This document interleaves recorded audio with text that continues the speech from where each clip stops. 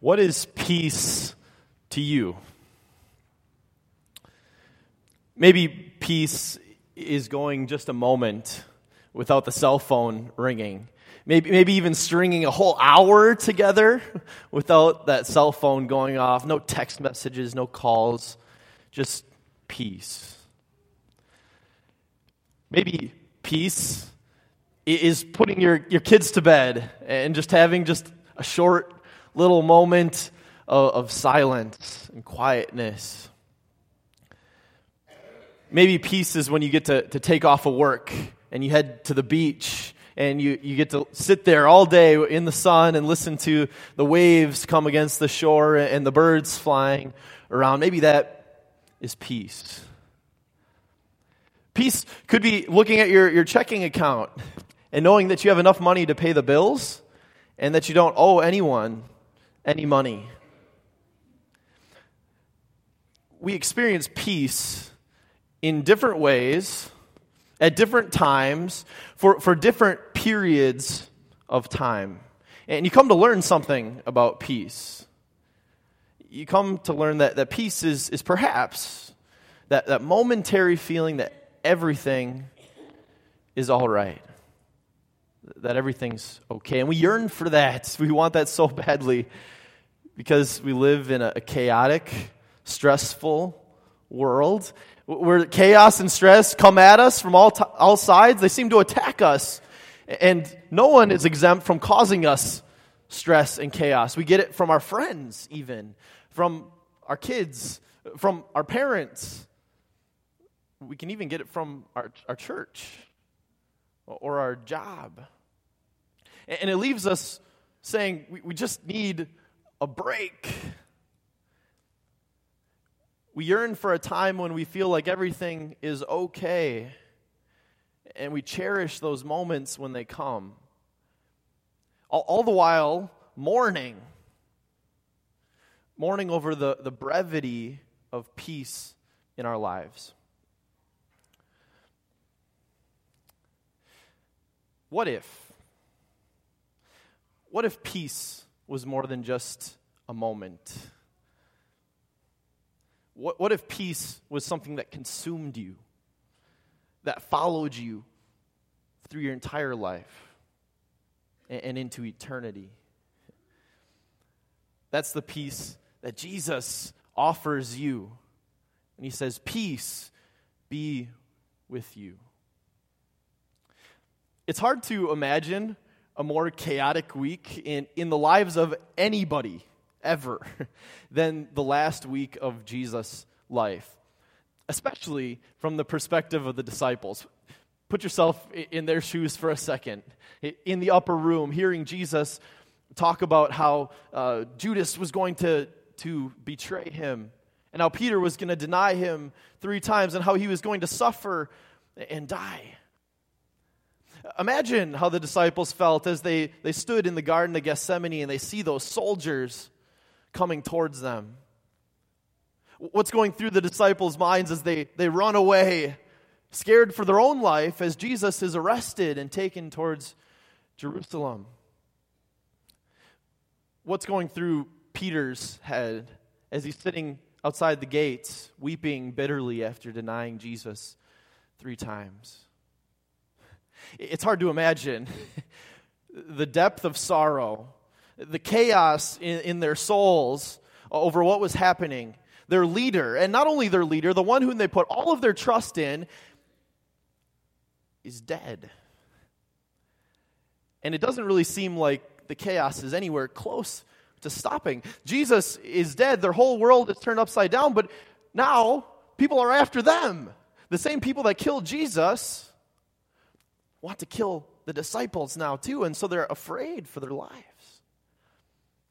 And they hide in this room with the door locked, scared of what might be going on outside that door. When all of a sudden, someone appears in the room with them. And they're frightened because the door didn't open.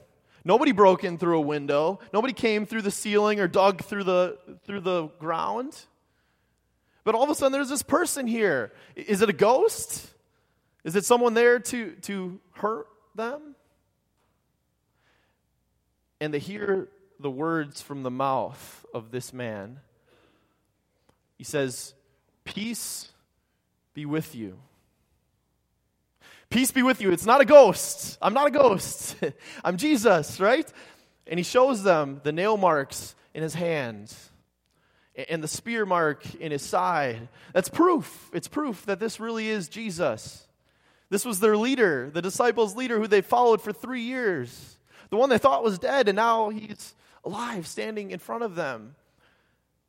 They can see it. They can touch him. They know it's Jesus. And then we get to the first words of our verses for today.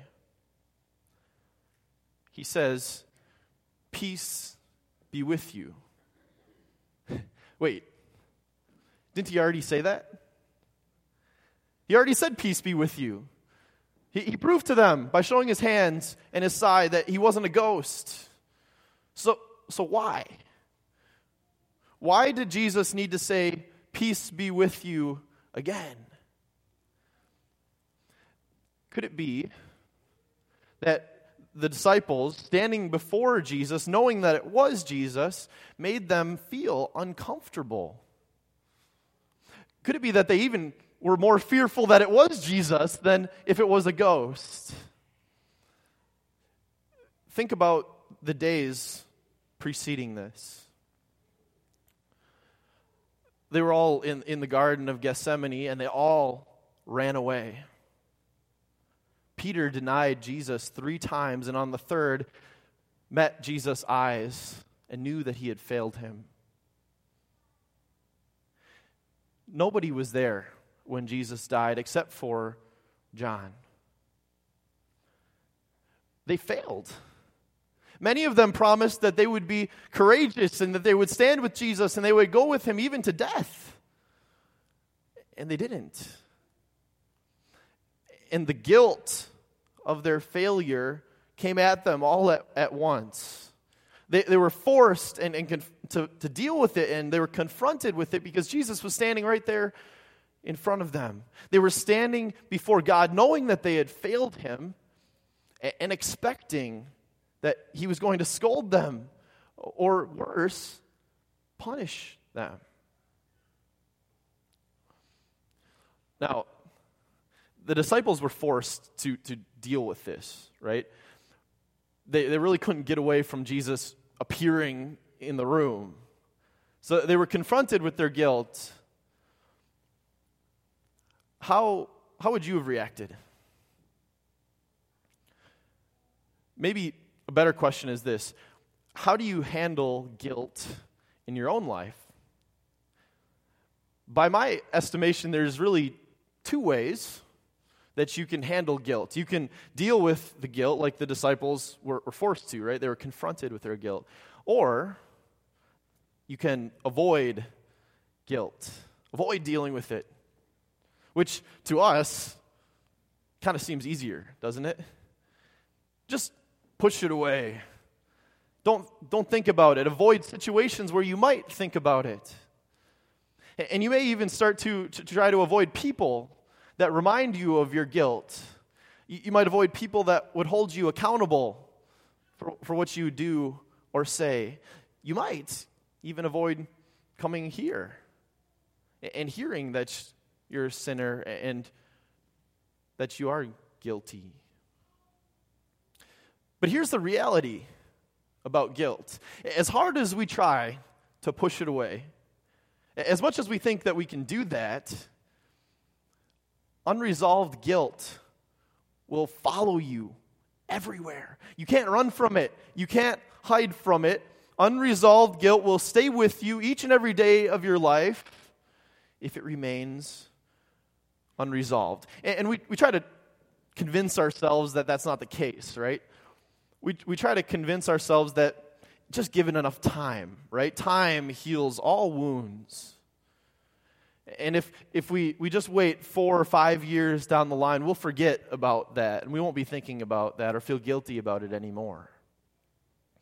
We try to lie to ourselves and say, well, if I can really focus on the things that I've accomplished in my life, if I can really make something of myself, then I'll forget about that guilt. The reality is that guilt will never leave you. Unresolved guilt will never leave you. And the longer it festers in your heart, the more it will eat away at you. It'll eat away at you from the inside out. I don't know if we have blue spruce trees in Texas. I haven't seen any, but that doesn't mean that they don't exist here. They're all over the place in Wisconsin. They're a beautiful tree. I love them because we don't get much color up there in the winter. All the leaves fall to the ground, and it's just white up there, all the snow on the ground. But the blue spruce tree keeps their little needles, and they add some color to a Wisconsin winter. They're a tree that can live for a long period of time, but when they start to die, something interesting starts to happen. And this happens to other trees too, but you see it more clearly on a blue spruce tree. So say, for example, the tree is getting overwatered. It's sitting in a puddle of water, and the roots begin to rot. That rot starts in the roots, and it works its way slowly up through the trunk. But the needles are still the same color. You can't see any of this on the outside. And as the rot works its way up the trunk, eventually you start to see the needles that are closest to the trunk turn brown or fall off. And it slowly works its way out until the entire tree is brown and dead. Guilt works the same way. Unresolved, it will eat you away from the inside. And if you hold on, if you let that guilt follow you through your life, you will never know peace. It will rot your soul, and it will end in death. Jesus knows this. He knew the guilt that the disciples were carrying around, the guilt that they had failed him. He knows the guilt that you carry around, even the guilt that no one else knows, that is secret only to you. He knows that you carry that around with you. And so he says to the disciples, as he says to you, peace be with you. He's saying, you're forgiven. To the disciples, he's saying, you're forgiven for your cowardice, for running away in the Garden of Gethsemane. Peter, you're forgiven for denying me 3 times. You're all forgiven for abandoning me. With 4 simple words, peace be with you, he calms a guilty and troubled heart of each and every one of those disciples, and that was theirs personally. These words were given even more power by what they had just seen. The nail marks in the hands, the spear mark in the side. Jesus had died on the cross, and he did it for them. They could talk to him. They touched him. They listened to him. They knew he was alive. And because he was alive, they have life. They were given life. They're no longer dead. They're not a dying spruce tree. They're alive because they're forgiven. That's what the resurrection means for you. It means that you have peace. That the guilt that you've been carrying around, no matter how long you've been carrying it around, is forgiven. That's a fact. It's not a feeling. It's a fact. You are forgiven. Jesus has come and lifted that guilt off of your shoulders and said, I've taken care of it. I took that to the cross. so you can have peace. When the disciples stood before Jesus, they needed to hear, "Peace be with you," again, because they were guilty and they were troubled. When you stand before Jesus on the last day, you won't feel guilt over your life or shame. You won't be afraid to stand in front of Jesus because he's forgiven all of your sins. You will stand as a child stands before a loving father, and you will hear him say, "Well done, good and faithful servant. Come enjoy my mansion." That's true peace. That's more than momentary peace. That's long-lasting and enduring peace. It is peace sealed in the resurrection. We talk about what the disciples went through in the last few days of Jesus' life here on earth, but just think about their 3 years before this. The miracles that they've witnessed. Actually, John, which that's where our verses are coming from today, John wrote that there were also many more miracles that aren't recorded in the book, but if he recorded all of them, it would be a really long book.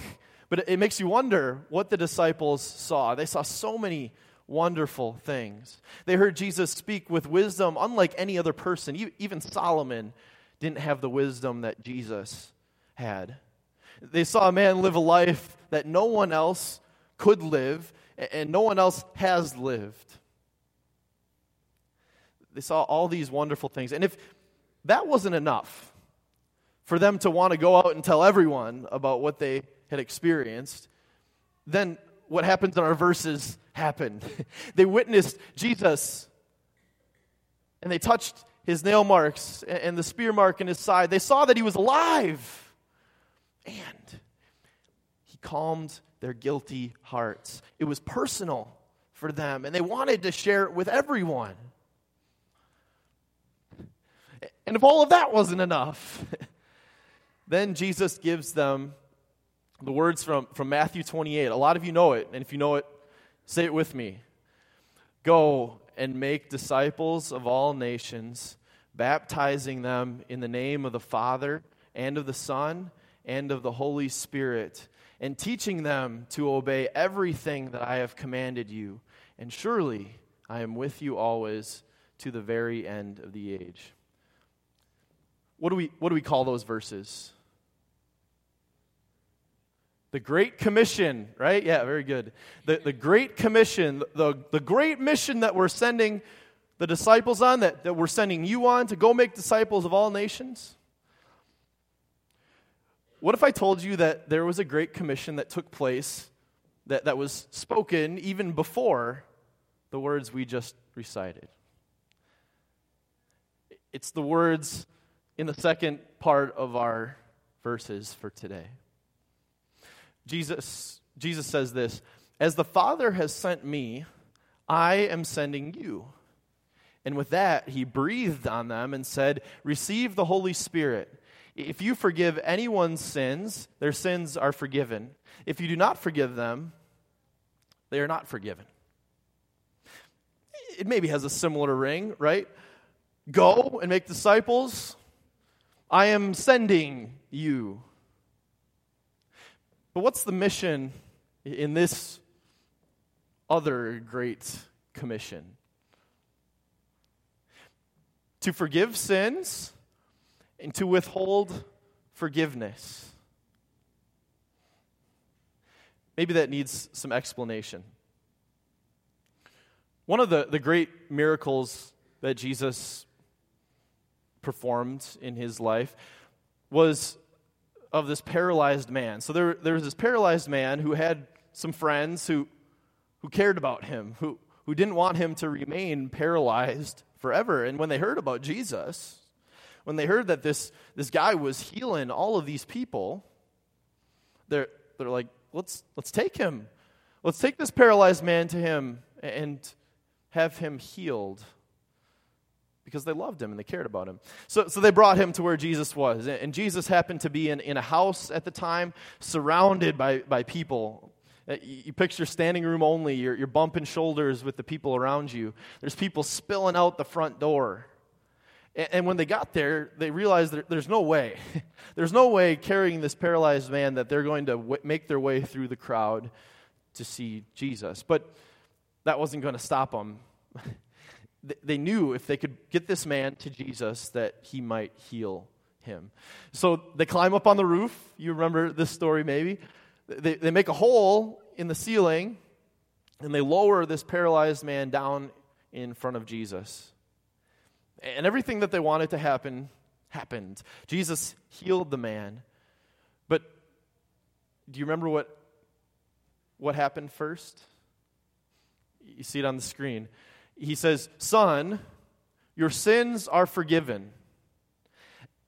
And it's typical. We'd expect this from Jesus, right? We're taking care of the spiritual problem first, and then we'll heal his physical ailment.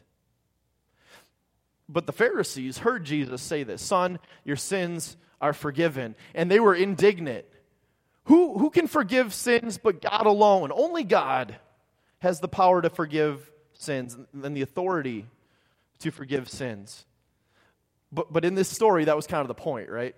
That Jesus is God. He proved it by his miracles. He healed this paralyzed man. He did many other wonderful miracles. He was God and is God, even up into his greatest miracle of rising from the dead. But now, Jesus is giving that ability and that power to forgive sins to his disciples. And I'm telling you today that you have the power and the ability to forgive sins. If there was a Pharisee sitting here right now, they would stand up and they would yell at me. They would be so appalled at this. How could an electrician, a home builder, a teacher, a child, a mom, how could they have the authority to forgive sins? How could a vicar have the authority to forgive sins? It comes down to this, and the question that lies behind those is, how do I know that my forgiveness is valid before God? If a vicar says you are forgiven, how do I know that that's valid?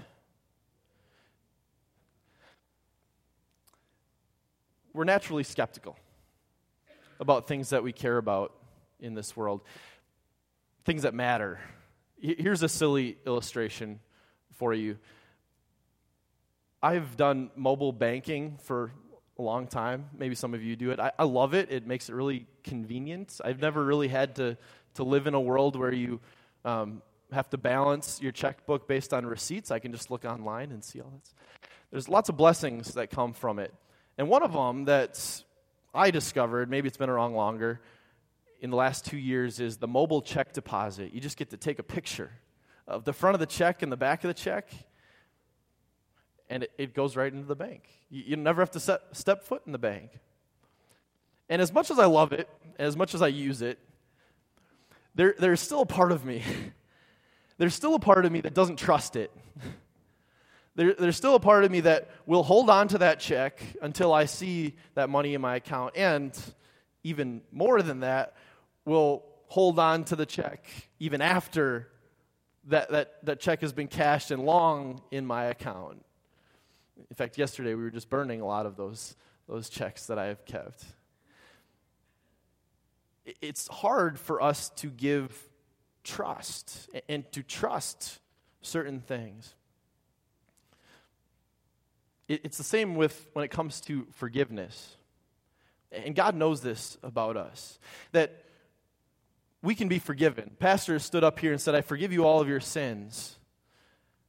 You're forgiven. You believed you're forgiven. But the devil works on you an hour later, a day later, a year later. He can make you feel like you're not forgiven.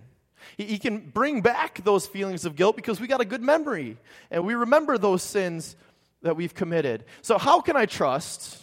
How can I trust that pastor's words up here that I'm forgiven are valid and certain?